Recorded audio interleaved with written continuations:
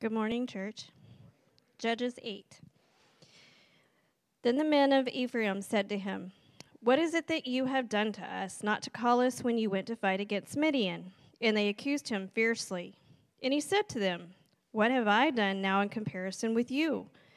Is not the gleaning of grapes of Ephraim better than the grapes harvest of Abizer? God has given into your hands the princes of Midian, Oreb, and Zebib. What have I been able to do in comparison with you?" Then their anger against him subsided when he said this. And Gideon came to the Jordan and crossed over, he and the 300 men who were with him, exhausted, yet pursuing. So he said to the men of Succoth, "Please give loaves of bread to the people who follow me, for they are exhausted, and I am pursuing after Zebah and Zalmunna, the kings of Midian." And the officials of Succoth said, "Are the hands of Zebah and Zalmunna already in your hand, that we should give bread to your army?"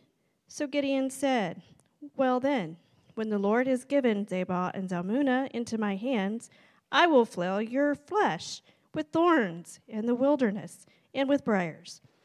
And from there he went up to Peniel and spoke to them in the same way. And the men of Peniel answered him as the men of Succoth had answered. And he said to the men of Peniel, "When I come again in peace, I will break down this tower." Now Zebah and Zalmunna were in Karkor with their army, about 15,000 men, all who were left of the army of the people of the east, for there had fallen 120,000 men who drew the sword. And Gideon went up by the way of the tent dwellers east of Moab and Jobbeham and attacked the army, for the army felt secure. And Zebah and Zalmunna fled, and he pursued. Hold on, I clicked something. Where was I? Here we go. And captured the 2 men of Midian, Zebah and Zalmunna, and he threw all the army into panic. Then Gideon, the son of Joash, returned from the battle by the ascent of Heres, and he captured a young man of Succoth and questioned him. And he wrote down for him the officials and the elders of Succoth, 77 men. And he came to the men of Succoth and said, "Behold, Zebah and Zalmunna, about whom you taunted me, saying, 'Are the hands of Zebah and Zalmunna already in your hand, that you should give bread to your men who are exhausted?' And he took the elders of the city, and he took thorns of the wilderness and briars, and with them taught the men of Succoth a lesson. And he broke down the tower of Peniel and killed the men in the city. Then he said to Zebah and Zalmunna, 'Where are the men who you killed at Tabor?' They answered, 'As you are.' So they were. Every one of them resembled the son of a king. And he said, 'They were my brothers, the sons of my mother. As the Lord lives, if you had saved them alive, I would not kill you.' So he said to Jether, his firstborn, 'Rise and kill.' But the young man did not draw his sword, for he was afraid, because he was still a young man. Then Zebah and Zalmunna said, 'Rise yourself and fall upon us, for as a man is, so is his strength.' And Gideon rose and killed Zebah and Zalmunna, and he took the crescent ornaments that were on the necks of their camels. Then the men of Israel said to Gideon, 'Rule over us, you and your sons and grandsons also, for you have saved us from the hand of Midian.' Gideon said to them, 'I will not rule over you, and my son will not rule over you. The Lord will rule over you.' And Gideon said to them, 'Let me make a request of you. Every one of you give me the earrings from his spoil,' for they had golden earrings because they were Ishmaelites. And they answered, 'We will willingly give them.' And they spread a cloak, and every man threw it in the earrings in his spoil. And the weight of the golden earrings that he requested was 1,700 shekels of gold, beside the crescent ornaments and the pendants of the purple garments worn by the kings of Midian, and besides the collars that were around the necks of the camels. And Gideon made an ephod of it, and put it in a city of Ophram. And all of Israel whored after there, and it became a snare to Gideon and his family. So Midian was subdued before the people of Israel, and they raised their heads no more. And the land had rest 40 years in the days of Gideon. Jerubbaal, the son of Joash, went and lived in his own house. Now Gideon had 70 sons, his own offspring, for he had many wives. And his concubine, who was in Shechem, also bore him a son, and called his name Abimelech. And Gideon the son of Joash died in a good old age, and was buried in the tomb of Joash his father at Ophrah of the Abiezrites. As soon as Gideon died, the people of Israel turned again and whored after Baals and made Baal Berith their god. And the people of Israel did not remember their God, who had delivered them from the hand of their enemies on every side. And they did not show steadfast love to the family of Jerubbaal, that is Gideon, in return for all the good that he had done to Israel. Join me in prayer. Father, I thank you that you are blunt, if not graphically blunt, on sin and its effects on people, communities, and nations. Lord, we read today that Gideon started out great. He didn't want to rule. He wanted to rely solely on you. But just like us, things get in the way. We replace you with something else. Gideon replaced his reliance on you with a golden ephod. Lord, this morning, as we are traveling through Lent, Lord, help us to search our hearts. Help us to get rid of our ephods, our snares, the things that take us away from you. Bring us back to total dependence and reliance upon you and your sacrifice that you made for us.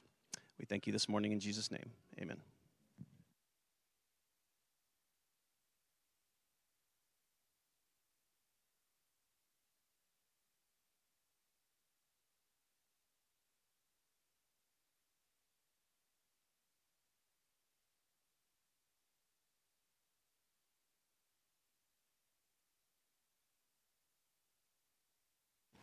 Cool. Oh, there it is. I was going to talk really loud. I'm glad I didn't go full force on that one. It's always a challenge to read the scriptures, and so Lynn, thanks for coming up and being so bold as to read in Judges. It's hard, y'all, and having to say Zeba and Zalmunna a million times gets redundant and kind of awkward, and so we appreciate you guys reading. That's a challenge, and so I'm grateful for that. Also, grateful for all of you who moved up to the middle for me. I appreciate that. It is kind of awkward to scan the crowd as you're talking and then have this big old gap of people to look around. So I'm grateful that you were able to move up. Thanks for that. I don't know how your week has been. I'm coming off of a week that's been a bit of a doozy. Our week started off with Monday morning getting a phone call first thing in the morning that my wife's 99-year-old grandmother, who we lovingly refer to as Nanny, was not going to make it through the end of the day. And so our week started off a little funky. We had to move some things around to make sure that we could be there for the family and kind of spend some time with Nanny and with Kristen and her mom and some of her brothers as Nanny's life ultimately came to an end. And so one thing that I have in my life, I've lived attending more funerals and moments like that than I've ever had weddings. So my wedding was the first wedding I had ever been to because my grandfather was a senior adult minister growing up. And so I went to a lot of funerals, and I was at a lot of bedsides, even as a kid. And there's something about those moments where people come around and somebody's life is ending, and yet you're reminiscing and sharing stories about how much life has been lived, memories that you have that are just beautiful and great. And so Nanny actually was able to come to the Grove for some time, off and on with Kristen's parents. And if you got any chance to meet her at all, she was just a gem. She's a woman who went back to college when her kids were in college because she wanted a challenge, and actually graduated the same time as one of her sons with honors, and he didn't. And then she became an educator and then went on to do all kinds of really cool things. But the constant in her life was a love for the Lord, and it was evident in everybody that she met. My wife is a product of that because she raised her children to love and fear and have admonition for the Lord. And then, therefore, my wife is a product of that kind of a devotion to Christ. And so what happened in that room, in that moment, as she breathed her last breath, is that the kids that are left living of hers and some of her grandchildren and myself got to be a witness to them breaking out into song, into her favorite hymn. And it was just a reminder to me as I was preparing for this sermon to go, man, what a life well lived, that when your last breath is taken, that people are left remembering God and worshiping him and praising him. And so as I was thinking about Judges 8, it's just a beautiful picture for Nanny of a life well lived, and it's more than just a life that's dependent on the Lord. It's one that obviously pointed back to Jesus in most every circumstances, and the result of that is people around her who are forced to remember God because of the way she lived. And so when it makes me think of Judges 8 and our lives coming to a close, we see that this is the last chapter in Gideon's life. And so his life is essentially coming to an end, and we get to kind of read about it here in this last chapter. And so as we dig in today, what I want to do is I want to look at Judges chapter 8, and I want us to see how Gideon finishes, and hopefully draw out some difficulties that there are in life for us to really finish well, and then some essential things that we maybe need to be focused on putting into practice so that we too can live a life that points to Christ and finished well. So if you were here last week, also I didn't introduce myself, I'm sorry. I'm Chris, the associate pastor here at the Grove. If you guys are new and don't know me, I'm grateful to be here and grateful that you're here this morning. So last week, if you remember, Lance led us through this beautiful kind of prime story of Gideon's life. We got to look on as Gideon tested the one true God not only once, but twice. And I don't know about you or if you have children, but if my kids come and ask me for anything twice that I've already given a clear answer to, I'm immediately grumpy. And I turn into, any Parks and Rec fans? Don't be ashamed. Raise your hand.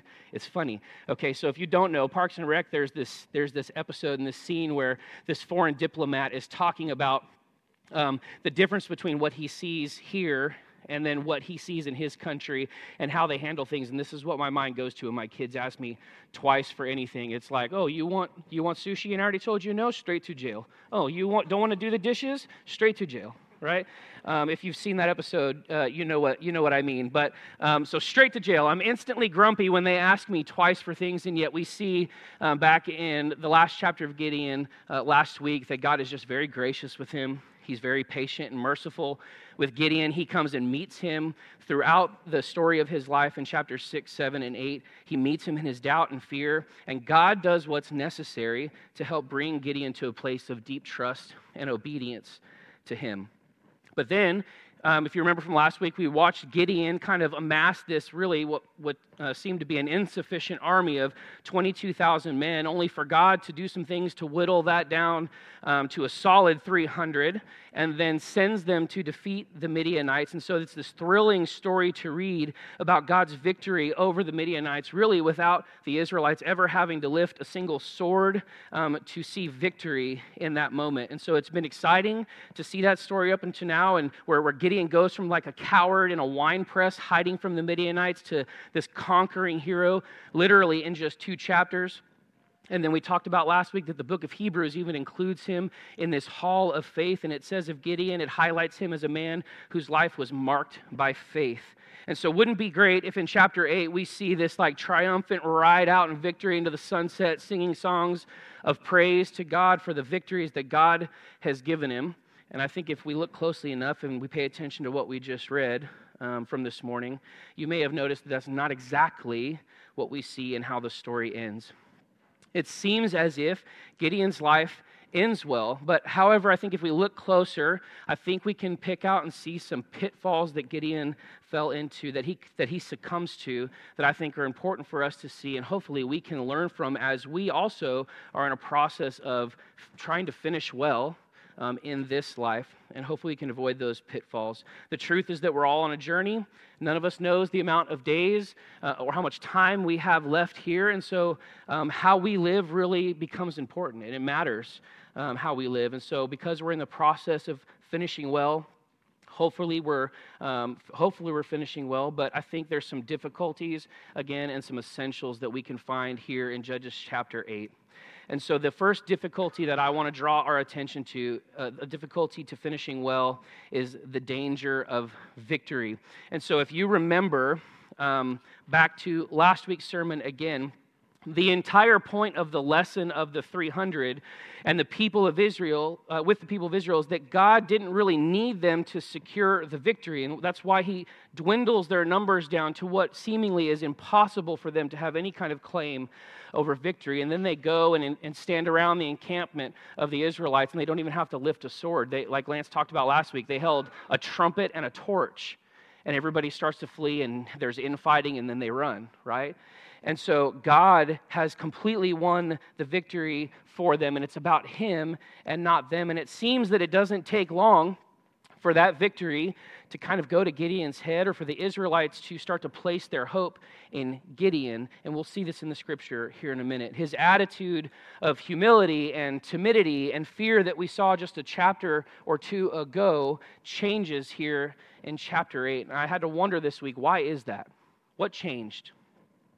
And I think that the victory that God enables him to experience turns out to be kind of a dangerous foe for him in his life. So let's look at the scriptures in chapter 8, verses 4 through 9. We're going to read those together. And Gideon came to the Jordan and crossed over, and he and the 300 men who were with him were exhausted yet pursuing. So he said to the men of Succoth, "Please give loaves of bread to the people who follow me, for they are exhausted, and I am pursuing after Zebah and Zalmunna, the kings of Midian." And the officials of Succoth said, "Are the hands of Zebah and Zalmunna already in your hand, that we should give bread to your army?" And look at Gideon's posture here. So, the Lord has given me Zebah and Zalmunna into my hand. I will flay your flesh with thorns, and in the wilderness with briars. And then from there he went up to Penuel and spoke the thing to them in the same way. And the men of Penuel answered him as the men of Succoth had answered. And he said to the men of Penuel, "When I come again in peace," interesting, "I will break down this tower." I don't associate usually peace with coming and then destroying things. I'm going to come in peace, and also I'm going to wreck shop. It's not usually how we see peace and destruction working together like that. But I think in verses 4 through 9, what we see is that Gideon is ultimately in pursuit of Zebah and Zalmunna, who are these Midianite kings who are on the run. And he goes across the Jordan and seeking aid from his fellow Israelites along the way. And then the people of Succoth and Penuel are essentially, we see in the scriptures, somewhat afraid of the ramifications of what might happen if they aid Gideon and his 300 men. Where those two places sit geographically, if Midian had come back with vengeance, they would have been first to be attacked, or Midianites would have to go through Succoth and Penuel to get down to Gideon. And so there's probably naturally some fear in them that if they render aid and they're not certain that he's already killed these kings, that something's going to come back on them if they continue to aid him. And so I think it's interesting, and we need to look at Gideon's response here and how it stands in stark contrast to what God's posture was with him just a chapter ago in his own fear and doubting. God was gracious with him, and here we see Gideon being extremely harsh with these two people groups. What a change from just one chapter ago, isn't it? And it seems as if Gideon has taken this recent victory over the Midianites and he's applied it to his own ability and might, and it appears as if he's a little puffed up. It's important to note that God has not given him any instructions even to chase after Zebah and Zalmunna, and so we have to wonder, why is he pursuing after them? What's going on? And we'll see later on in a couple more verses in this chapter is that the reason he's pursuing them, he says, is because those two kings of Midian are responsible for killing his brothers in battle, right? So there's this picture of vengeance, almost, of wanting to exact revenge.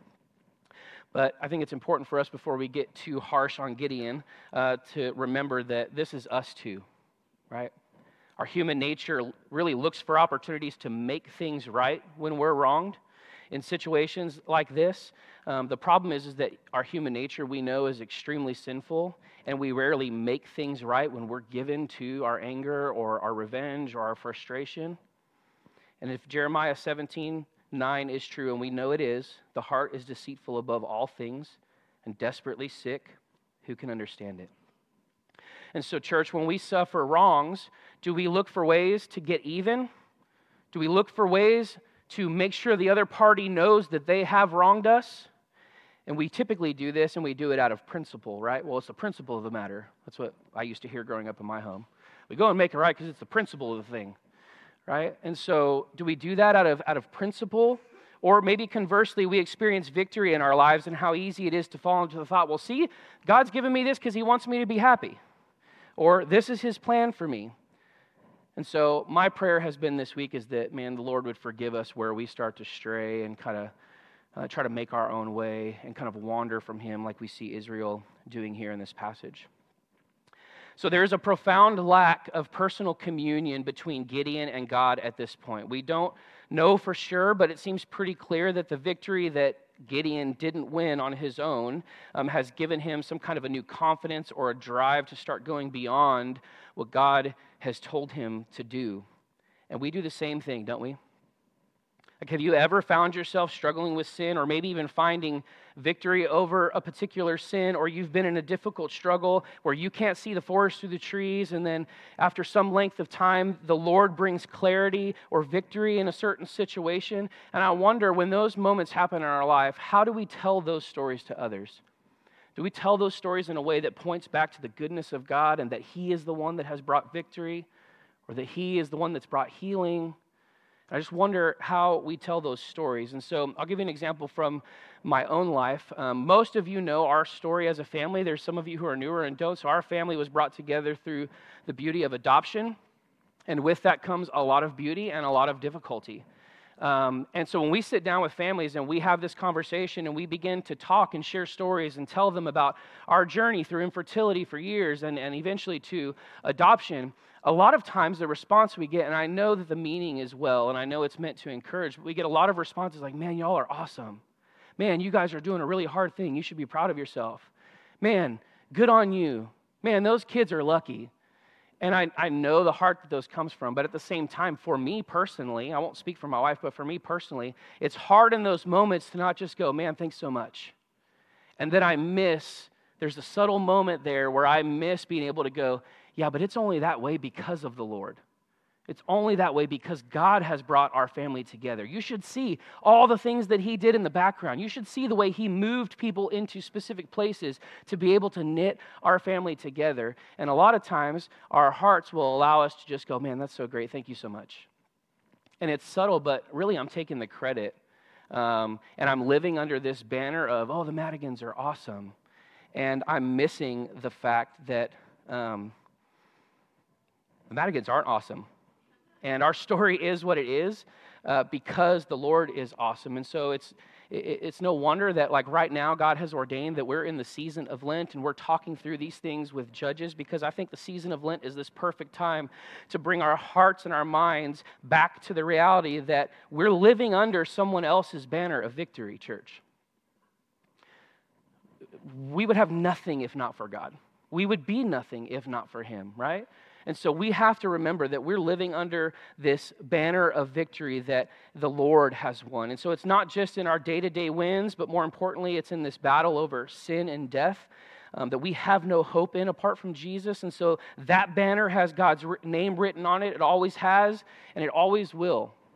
And so when we remember, or even when we forget, we demonstrate that action for those around us. And so my question has been all week in my mind is like, so what does it look like for us to really finish well? What does it look like for us to run this race and do it well? And I think a part of that is that we must remember that Jesus is the victor. And so how do we do that then? I think one way that we can do that is making sure that we understand it's essential for us to prioritize daily, personal communion with God. As I mentioned earlier, there's the glaring lack of personal communion that I see with Gideon towards God, and something that stands out to me in this chapter. Time of daily focused communion with God is a time that love for God and love for us is refreshed in our hearts. We see this all over Psalms, but specifically in Psalm 63, chapter 1, it says this: "O God, you are my God. Earnestly I seek you. My soul thirsts for you. My flesh faints for you, as in a dry and weary land where there is no water." Do you notice the intensity of those words that he's using? Earnestly I seek after you. My soul thirsts for you. My flesh faints for you. So this is far more, it would appear, than just a daily Bible reading or going over a few prayer requests or our quiet time or morning devotionals or something like that. And while I'm not negating those things, because all of those things are good and right and necessary, I want us to keep in mind the fact that the purpose of that quiet time and the purpose of entering in to times of prayer and reading the Scripture is not just about reading a chapter in the Bible or going over a few prayer requests. Rather, it should be about a time of personal, deep communion with the Lord. So obviously, we need a plan with that. Sometimes we just need to have structure to that, and that's good. We don't just open our Bible usually and flip through and like point our finger and wherever it lands, like, all right, it's what the Lord has for me today, and it may be okay to a degree, but I think we're missing something if that's all we do. But for communion with God, I think is far, far more than just a plan. Communion with God is meeting with Him. It's asking God to speak to us. It's speaking to Him as we read His Word and as we interact with His Word, as we pray over what God is saying to us in His Word and asking Him to help us obey. These are pictures of communion with God. Again, we can go to the Psalms and look in Psalm 42, 1 and 2, and it says, "As a deer pants for the flowing streams, so my soul pants for you, O God. My soul thirsts for God, for the living God. When shall I come and appear before God?" Or again, in Psalm 27, verse 4, "One thing I have asked of the Lord that I will seek after, that I may dwell in the house of the Lord all the days of my life, to gaze upon the beauty of the Lord and inquire in His temple." And so the beauty of the Lord is not just a physical beauty, it's the beauty of His attributes. It's the beauty of His character. It's the beauty of His cross. It's the beauty of what He's done for us in Christ Jesus. And the psalmist says, I just want to gaze upon the beauty of the Lord. I want to have communion with God. This is what the focus time is all about in the Scripture, personal, communal time with God. And all of these scriptures speak out of this intense desire, it would seem, to have a personal, intimate communion with God. Gideon is missing this. And the effect of that we saw in the Scriptures is vengeance, is violence, and what presents as present-day apostasy or running away from what they know to be true and idolatry and worshiping other gods. And so the second difficult thing that I have for us this morning that keeps us maybe from finishing well is that we have a desire for a human Savior. And so if we read verses 22 and 29 together, I think we'll see this. Verse 22, "Then the men of Israel said to Gideon, 'Rule over us, you and your sons, and your grandson also, for you have saved us from the hand of Midian.'" Who saved you? Gideon said to them, "I will not rule over you. My son will not rule over you. The Lord will rule over you." Well done, Gideon. Good job. And Gideon said to them, "Let me make a request of you. Every one of you give me your earrings." From the spoil. They had golden earrings because they were Ishmaelites. And they answered, "We will willingly give them to you." And they spread a cloak, and every man threw in the earrings of his spoil. The weight of the golden earrings that was requested was 1,700 shekels of gold. Side note, that's about 50 pounds. 50 pounds of gold. Besides, so he holds back the crescent ornaments and the pendants and the purple garments worn by the kings of Midian. And besides the collars that were around the necks of the camels. And Gideon made an ephod of it and put it in his city in Ophrah. And all Israel whored after it there, and it became a snare to Gideon and to his family. So Midian was subdued before the people of Israel, and they raised their heads no more, and the land had rest for 40 years in the days of Gideon. So we see the people of Israel come to Gideon after this victorious battle and after conquering Zalmunna and Zebah and Zalmunna, and they are asking Gideon to rule over them. And Gideon, they're asking Gideon to rule over them because in their hearts and in their minds, we saw that they see him as the Savior. You have saved us. He's won the victory. And Gideon does so well to tell them that I won't rule over you, the Lord rules over you, but he also misses pointing them back to who actually won the victory. And so it's subtle there, but he doesn't point them back to the true victor. So Gideon shows real promise here again. He tells them he won't rule over them, but in this verse and in the following verse of 22 and 23, he doesn't correct their claims. that he's the one that brought the victory. He doesn't point them back to God. Instead, he asks for gold earrings. And if you were with us last year in growth groups as we journeyed through Exodus, this kind of like harkens back to Exodus 32, where Aaron is at the base of the mountain and Moses is up on the top of the mountain. He's receiving the law from God, and Aaron is down at the base of the mountain getting gold and melting it down to make a golden calf. Do you remember this? Do you remember this story? And so this kind of has some aligning aspect with what we see of Aaron at the base of the mountain. And like nothing ever good really happens for Israel when the gold starts coming out and they start melting that stuff down to make things. And so when we see this in the story, it's like, oh man, they were so close, right? I also want you to take notice of something that's important in here, is that this is the first time in the Judges cycle that the people of Israel start to, it says, whore after other gods while the judge is still alive.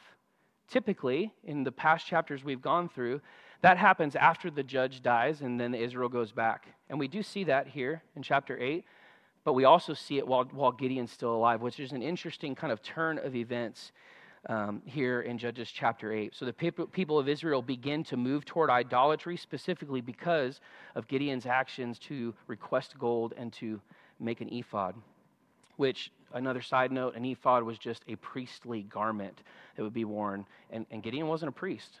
And so there's a whole lot there that we don't have time to get into, but I think as we look at the rest of this chapter, we see that Gideon begins to somewhat live like a king in a lot of ways. He seemingly retires to his hometown of Ophrah.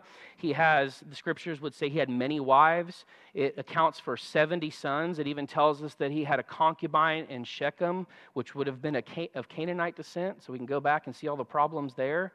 Right? And then that's the son that's specifically mentioned here in chapter 8, and his name is Abimelech, and we'll get to more of that next week. But take a guess at what Abimelech means. My father is king. So interestingly enough, the one son that's mentioned, he actually names, my father is king, and it's subtle. And when I say subtle, I mean like my kids say at home, super sus, bro. So interestingly, names mean things, right, in the Bible. We know that, and so that's an interesting point of reference there. So this is why when we look back at what he says about not wanting to rule over Israel and that the Lord will rule over Israel, we have to wonder, does he really mean it? So because after that statement, he lives and acts like a king, even to the point of naming one of his children as a sort of a declaration of that kingship, we're told in verse 28 that the land has rest for 40 years. And sadly, this is the last time that we see this kind of peace and rest in the entire book of Judges. And truly, the rest that they're experiencing is really a compromised peace. And it's a compromised peace because ultimately it's a peace without true worship and obedience of the one true God. Right? And so I wonder where we've compromised on some things and we're lacking peace because we've compromised and we've not focused and settled in with our relationship with the one true God and truly communing with him. And so now, hear me, I want to be careful. Like Lance mentioned last week, we've got to be careful not to assume too much about Gideon's intentions here, right? We don't want to assume too much about his intentions.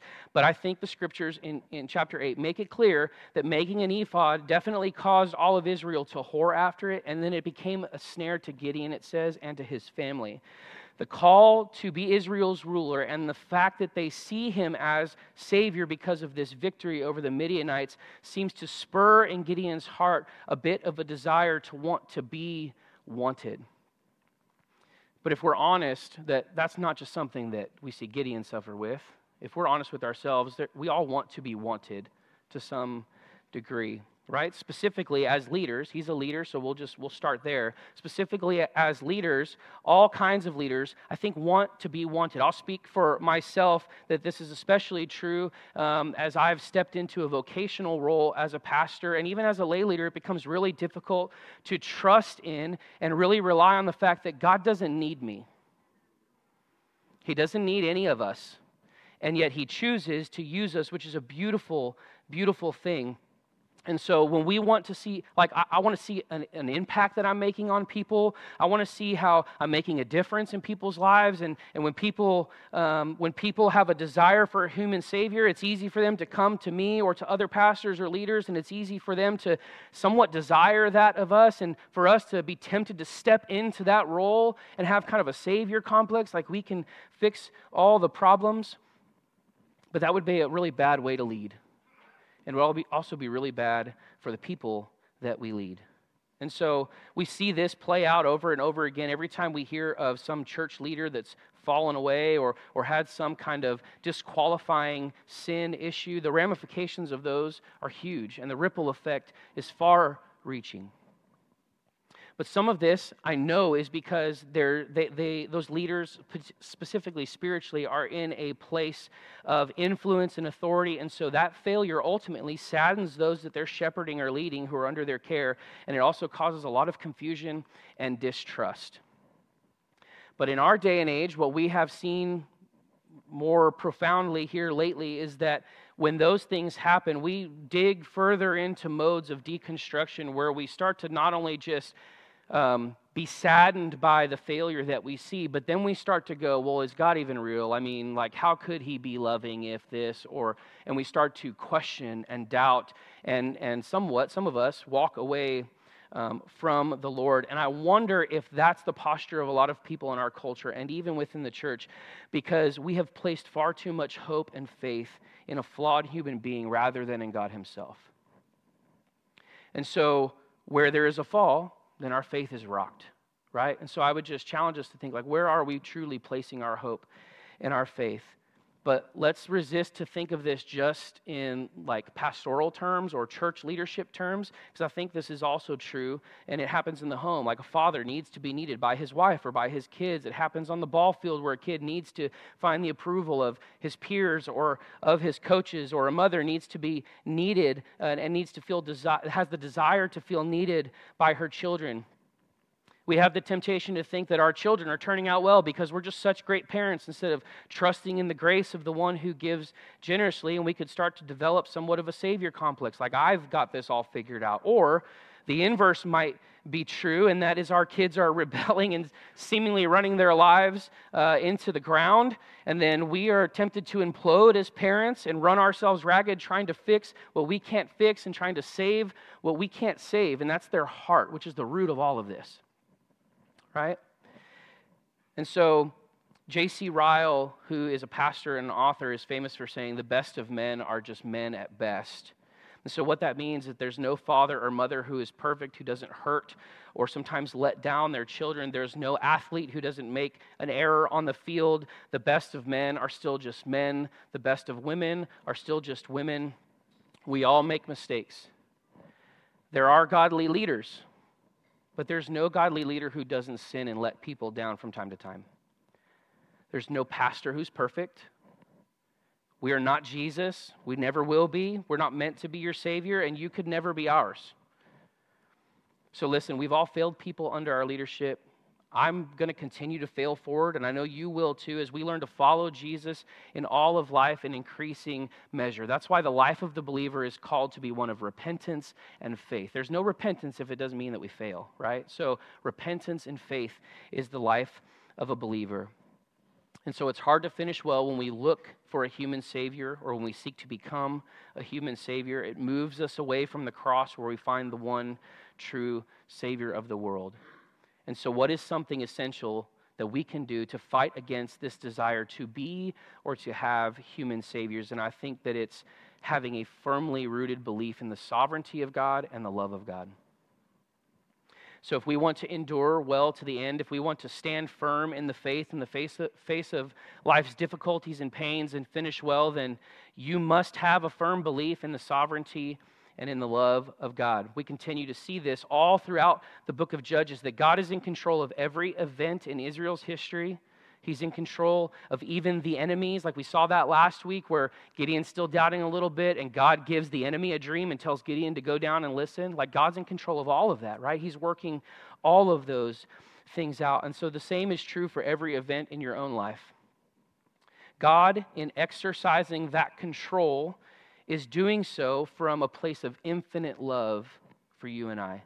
And I wonder if we really believe that in the thick of things, when things are difficult and circumstances around us seem completely overwhelming, if we understand that God is allowing or causing difficulty in our life to use to form us into Christ.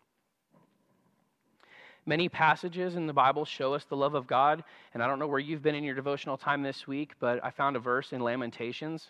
I don't know how often we quote Lamentations from the stage in a sermon, but Lamentations 3, verses 37 and 38 has something really beautiful to say to this point. It says, "Who has spoken and it came to pass unless the Lord has commanded it? Is it not from the mouth of the Most High that good and bad come?" So verse 37 affirms God's sovereignty even over the actions of other people. So much of life's pain is caused by sinful actions of others around us. And if you don't believe that God is sovereign and he's in control of all of those actions, then we'll be tempted to become bitter, and you'll be tempted to turn aside from God, and you'll struggle to stand firm in your faith and to finish well. And one of the ways that we can keep from becoming bitter is to realize that God is sovereignly in control over even the sinful actions of others. And so as we look at Gideon's life and we look at the pattern of life for the people of Israel, we also look at the oppression that God allows and even sends on his own people. We've seen just throughout Judges, and we wonder, what is God up to? What is God after in doing this? And I think the scriptures are clear to tell us that ultimately he wants to conform us into his likeness. And so he brings or he allows various circumstances, good and bad, that we ourselves probably would not choose for us. And he brings them into our lives because ultimately he wants to use those circumstances to conform us more and more into the image and the likeness of Jesus. And so by faith, I pray that this would be our posture and our prayer towards a God who is orchestrating all things, is that, Lord, I don't know what particular purpose you have in this difficulty or this pain or this trial, but you said that you will use it to conform me more and more to Jesus Christ, and I, for that, give you thanks. And we do this by faith. So it's no secret that life is difficult. It's no secret. Most people would agree that that life is difficult, and it's even sometimes painful. And over time, we'll experience both of those things, right? And so if you and I want to endure till the end, if you want to finish well, if we want to stand firm in the face of life's difficulties and pain, then we must stand firm in a belief in the sovereignty and in the love of God for his creation.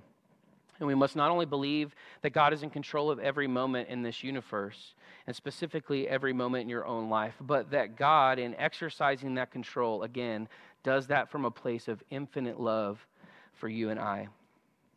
So let's go back to chapter 8, and we'll finish off in verses 29 through 35. Jerubbaal, the son of Joash, went and lived in his own house. Now Gideon had 70 sons, his offspring, for he had many wives. And his concubine, who was in Shechem, also bore him a son, and he called his name Abimelech. And Gideon, the son of Joash, died in a good old age and was buried in the tomb of Joash his father at Ophrah of the Abiezrites. As soon as Gideon died, look at this, y'all, the people of Israel turned away again and whored after the Baals and made Baal-berith their god. Look at this. And the people of Israel did not remember the Lord their God, who had delivered them from the hand of all of their enemies on every side. And they did not show steadfast love to the family of Jerubbaal, that is Gideon, in return for all the good that he had done to Israel. And so God was still gracious with Gideon. God still allowed him to live out his days to a good old age. We know that Hebrews tells us that he was a man of faith. And so I don't want to belittle his time in the scripture, his obedience to the Lord. I think it's just a really good picture of kind of where we're all at, trying to struggle through life.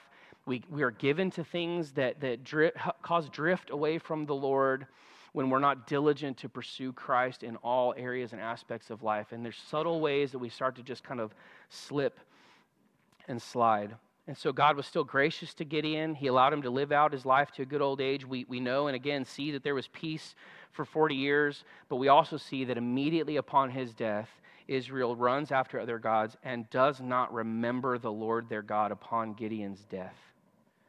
So church, my hope is that we walk away from here looking somewhat introspectively at our own walk with the Lord. And I wonder, what stories are you telling about the battles that he's won on your behalf? What stories are you telling about the victories that you've seen won by his hand alone in your own life? Are the people that God has put in your life, we send you out every week to the neighborhoods, to the networks, and to the nations with purpose and intention. So are the people that God has put in your path on a daily basis, who are put in your life, are you leading them to idolatry and turning away from God by the way that they experience you? Or is the way that they experience you drawing them into his presence and leaving them to marvel at his love and care for his creation? And I think those questions have been on my mind all week, and I want to challenge us with those. Is if we look introspectively and go, man, how am I walking this walk out with the Lord? Am I pulling people and drawing people to the Lord, or am I pushing them away with the way that I choose to live and the things that I choose to prioritize? And so if you're anything like Nanny, and God gives you 99 years of life, whatever amount of time you'll be given, will the people who know you be left knowing and remembering God's faithfulness, or will they be like the Israelites here in the end of Judges 8, and will they forget? So I pray that we'll live in such a way that the people who are around us will not forget our good and gracious God. Let's pray.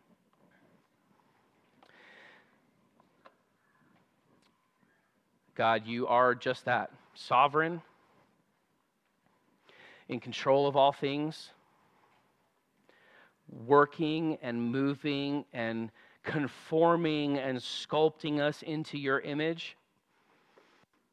And God, we confess that that's just really hard. And that process of refinement, like gold being refined, is a process where gold is only purified under an intense heat.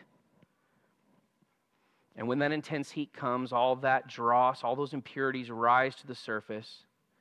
And so, God, as you do that in our lives, as you take away things that are necessary, that are keeping us from focusing on you, or you even bring about some calamity in our lives to help us to realize that we're not depending on you, and we're depending on ourselves.